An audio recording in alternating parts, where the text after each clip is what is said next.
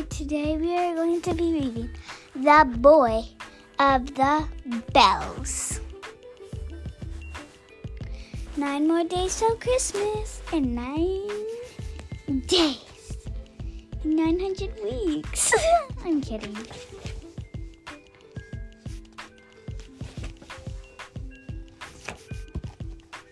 The Boy of the Bells.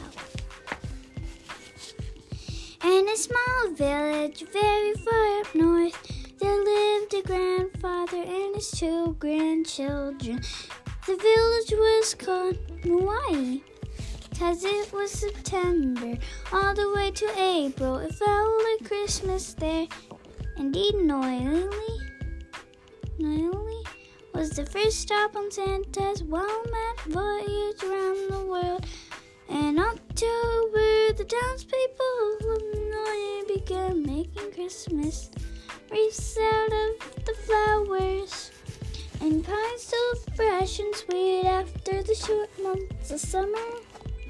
By early November, nearly every house had decorated Christmas tree and snow Santas, all the shapes and sizes, sat plump and frozen in front of the yards on porches.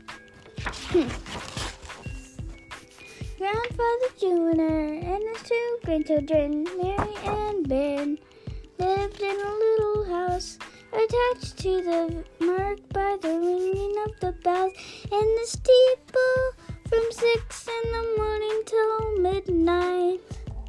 He had been doing this for 53 years, but this Christmas, Grandfather was tired and worried about Miranda.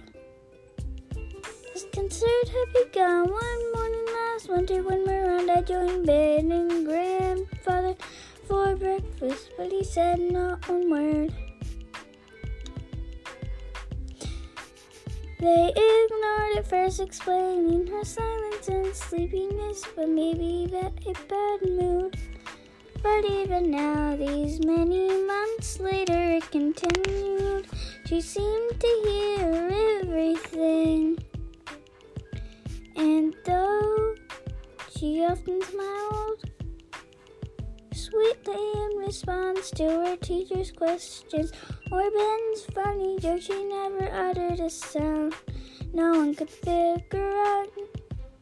Not even one village doctor who exclaimed with her scope and knee-jerk and hammer. She, who loved to sing, didn't sing anymore. Mostly, she sat in her room with her books and made sketches of pine trees jagged with snow. Outside her window, she cooked the family's meals, but sat silently while Ben and Grandfather tried and ran to get her to say even one word. Ben felt like he lost his best friend. Christmas Eve was but one short night away.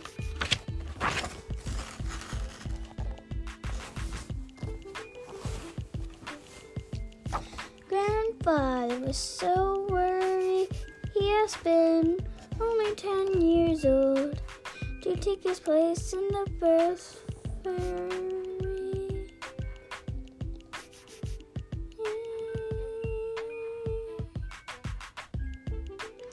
Ben felt horned to ring the bells on such a special night. He always enjoyed watching his grandfather pull the big cord which made the bell ring, allowing a sound like no other to fill the air. He had slowly learned the technique from his grandfather, but slowly learned the technique from his grandfather.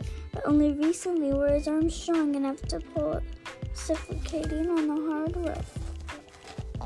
Christmas Eve arrived in moonless sky. A strong west wind piled the snow up high on the window panes. Miranda was making a heart Christmas soup, and neighbors had brought fresh bread and plum pudding to Grandfather's Juniper's kitchen. The red candles were lit, and a fire in the hearth cast a warm and comforting glow on the visitors. Here's to the merriest Christmas yet, said Jonathan, the young baker, as he lifted a glass of cranberry punch. And here's to young Ben's first night alone on the bell tower. Take a blanket and pillows with you, and maybe some plum pudding in case you get hungry, his grandfather said, sending him off with a smile. Merry Christmas, Ben, said all of his rosy-faced friends. Miranda just looked at her brother and blew him a kiss.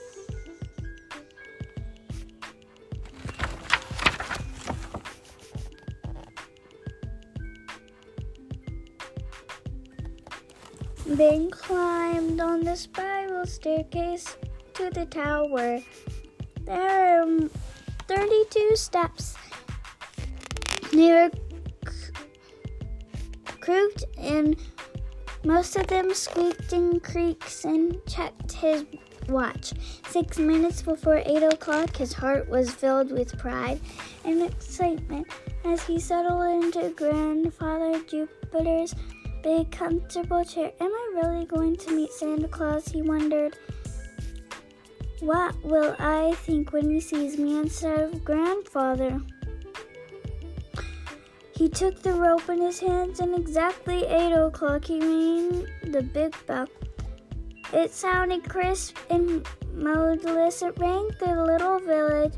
Children all over New York heard it and readied themselves for bed. Stockings were hung, and parents kissed, and cookies and milk left the kitchen tables. On the kitchen tables, lights dimmed in the windows of the sleepy town. By the time Ben rang the 10 o'clock bell, the town was hushed and fires were out. Ben wondered if Miranda was still awake, listening to him sound the chimes. Was she proud? Was she excited? Ben wished he knew. He wanted his sister to be happy. He wanted her to speak again and care again, to sing again, to be lively and talk and talk and talk.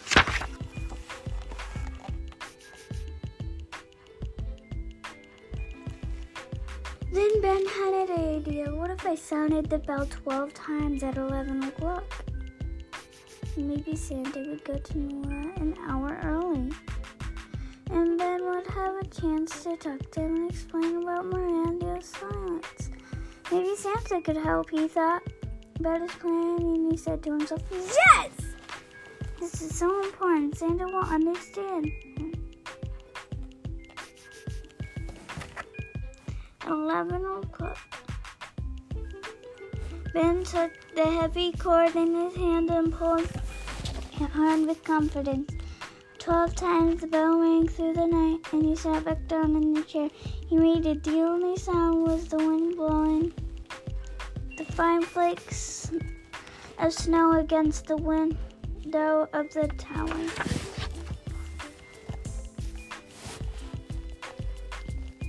Up at the North Pole, Santa awoke from a deep sleep and thought, something is off. What is this? Said Santa. Am I growing so old and so tired that I don't hear my wife call my name? But then he looked over and saw Mrs. Claus was just surprised as he was. Oh, hurry, Nicholas, he urged. Oh, I'll help you, Jess. I guess our alarm clock must be broken. There were 12 chimes from no need. I'm sure of it. Santa mumbled awake, donned his red suit and grabbed a biscuit and mounted his sleigh. His reindeer were quite confused by this rapid temperature. Good reindeer, don't worry, my friends. We'll make up some time of the ocean. Mrs. Claus and chicken the swirl in the winds of the confusion and the to the noise. Santa parked the sleigh in the sky by the clock tower, warm and usually occupied by his good friend Juniper. He was surprised to see Ben instead. Ben was wasting no time explaining. Oh, Santa, I struck the bells an hour early because I have to talk to you. Grandfather asked me to take over because he was so tired. You see, he was terribly worried about Miranda. That's my sister. She hasn't talked in almost a year, and we don't know why. We're all so upset. And I'm so lonely because she's my best friend, and gosh, I really hoped you might be able to make her talk again. Ben said this excitedly. All in one breath, he looked up into Santa's icy soul expression. He was nearly the opposite of twinkle. He was afraid to name it. Santa, I hope you haven't been angry with me. You know, Ben and Grandma give you a big job. All year I waited for those bells. All year I worked making a sack of toys ready for just this night. Santa frowned at Ben. Obviously, I'm very annoyed. His face was definitely not merry or rosy, and in fact, his belly looked a little less robust in pictures. Oh dear, Ben said. I guess I don't think hard enough about it.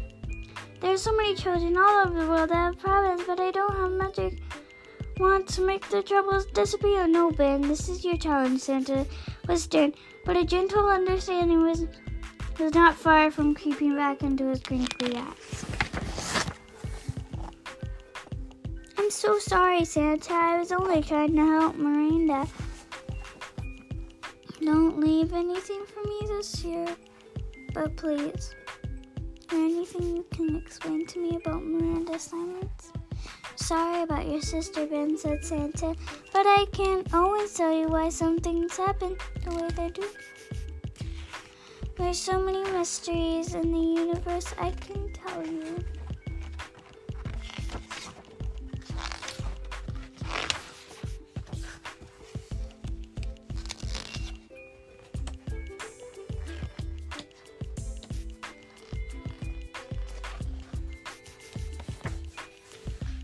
Why, you get a warm feeling of excitement all down my back when I hear a church bell ring. One thing I learned in the North Pole to do is the very best job for just today. That's what ourselves can do just for today, has been unconsidering. Listen, son, Santa stroked his whiskers and put his arm around Ben's shoulder. Yes, Santa? You're ready to take on the most impossible task? When you wake the town this morning, ring the bells as if you were the greatest musician on earth. Make it each stroke count. Invent sounds you've never heard before. Reach deep down inside for your inspiration. Make your grandfather proud.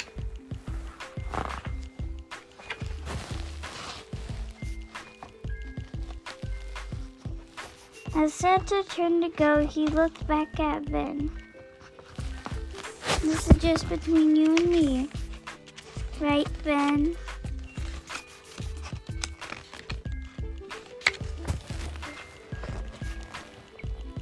Thank you, Santa. Then he blew Santa, because Santa's eyes lit up with Santa's eye and glowed like fire players beneath his snow white eyebrows. After he disappeared, and then Ben heard only a faint ringing in the sleigh bells as Santa's reindeer sailed up, and then farther up to the snowy Christmas night. Maybe just good luck on the way, and the wind is blowing, and the snow drifting all the way. Pines were saying, but no one out in the town of Noe was awake to hear the bells, and the second time, the actual stroke of midnight. Some children murmured and shifted position under their coveted. Some grown-ups had dreams about when they were children. Miranda dreamed of a little house by the sea where the cries of seagulls announced to her hours of the day, and they streamed through the bell summer skies. Grandfather Jupiter and Ben were holding a great silver baton, and the courier dreamed of looking at the silver baton and critiquing an orchestra in the sky. But Ben was not even a little bit tired. He was planning a feast of sounds.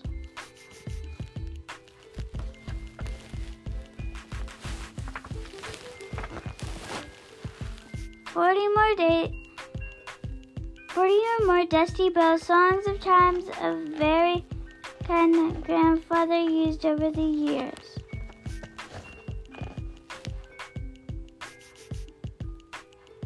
Were stacked up all around the floor and the shelves of the bell tower between midnight and 1 o'clock. Ben dusted them all, tried each one for tone and pitch, and assembled them all. Assembled them all in a row. Ben chose a small bell to peal the first hour of Christmas morning.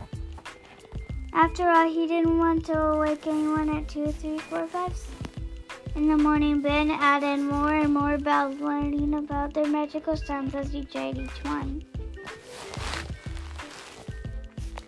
And then the sky began to brighten, and the case of the snow appeared off the flurry as the wind softened to a whisper, and then gathered his instruments beside him. His sticks, mallets, and hammers, and hands, and gongs, and bells, and chimes spread out in front of him. It was close to 6 o'clock, and Ben was tired, but not tired. He was excited but calm. It felt chilly, but somehow on the fire. He wanted Grandfather to be proud of him and Santa to forgive him. Listening to a quiet voice inside him, the voice more like music than words, Ben began to ring the bells. He was opening the psalms, all of the heavens. It was just symphony of bells in the chimes of India and African gongs of China, and even bells from all over the world sounded together in an ocean of bells. Gusty blasts of music filled the morning air and woke dreamers, boys, girls, all over. Nolly ran to the hearse. They had hung their stockings the night before. Parents and grandparents, aunts and uncles pleaded for a few more minutes to warm and quiet before leaving their beds and to start their wood fires and put on the coffee, but absolutely everyone could hear the magic coming from the bell tower, the center of the village. Maybe it lasted 1 minute, maybe more like 10, but the symphony of bells reminded in everyone's memory for the rest of their lives.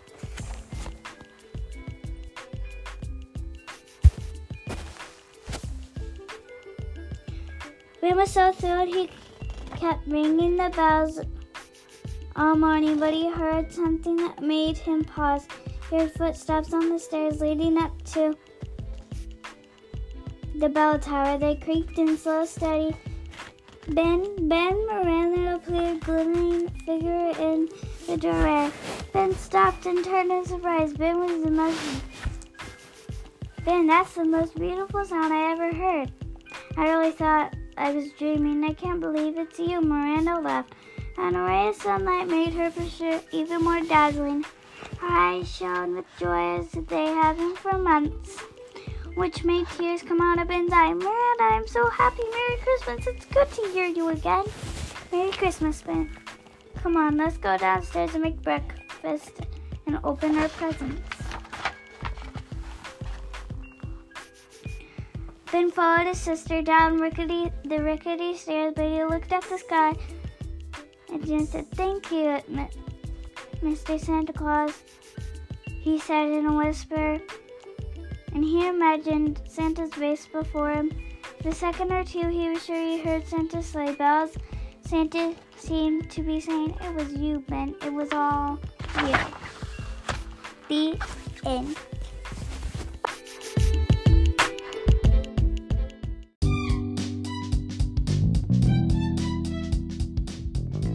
Hi, today we are going to be reading The Most Magnificent Thing. This is a regular girl and her best friend in the whole wide world. They do all kinds of things together. They race, they eat, they explore, they relax. She makes things.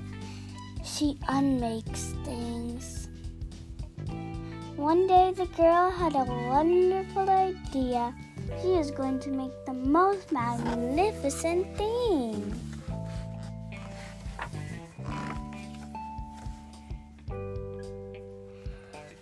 Next, they gather the supplies. They set up somewhere out of the way and get to work.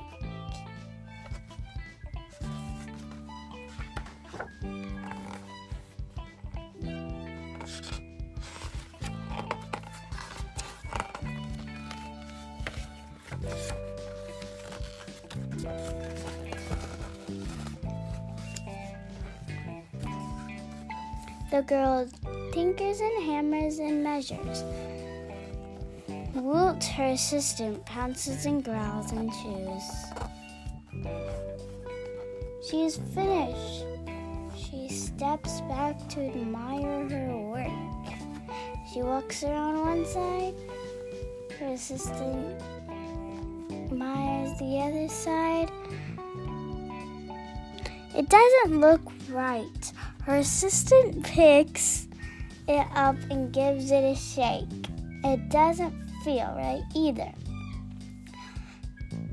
They are shocked to discover this isn't magnificent or good. It isn't kind of sort of okay. It is all wrong. The girl tosses it aside and gives it another go. She smooths and fishes and fiddles. Her assistant circles and tugs and wags. When she is finished, she stands up, takes a look at it. Her assistant gives it a nudge with his paw. This is still wrong. She decides to try again. The girl saws and glues and adjusts. She stands and examines and stares. She twists and tweaks and fastens. She fixes and straightens and studies.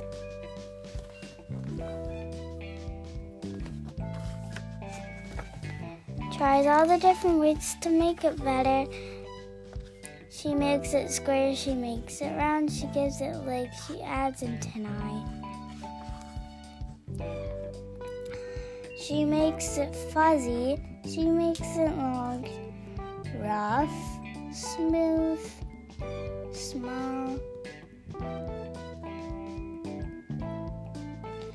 Even one smells like stinky cheese, but none of them are magnificent. Her hard work attracts a few admirers, but they don't understand. They can't see the magnificent thing that she has in her mind. She gets mad. The angrier she gets, the faster she works. She smashes pieces into shapes. She jams parts together. She pumps the parts a little bit. Her hands feel too big to work, and her brain is too full of the not right things. The only thing if only the thing would just work. Crunch. hurts in her finger. It rushes up to her brain and she explodes. This is not her finest moment. I'm no good at this. I quit. Her assistant suggests a walk. It is not much help at first.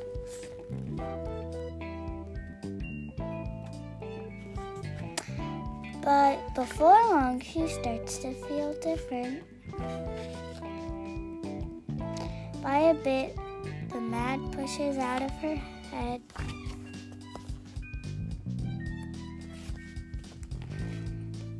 As they stroll along, she comes across the first wrong thing she made. The bad feelings are all about to start all over again.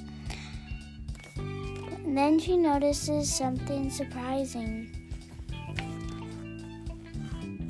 There are some parts of the wrong things that are really quite right. The bolts in one, the shape of another, the wheel to a seat, radar of the next. There are all sorts of parts that she likes.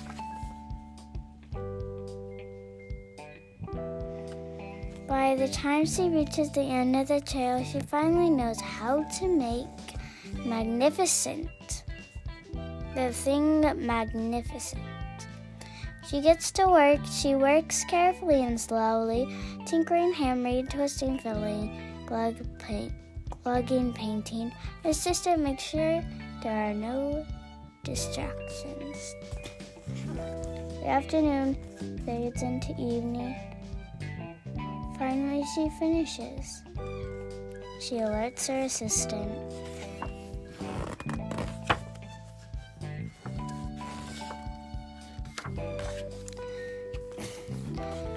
The pair take a good long look. It leans a little to the left. It's a bit heavier than expected. The collar could use a bit of work too, but it's just what she wants.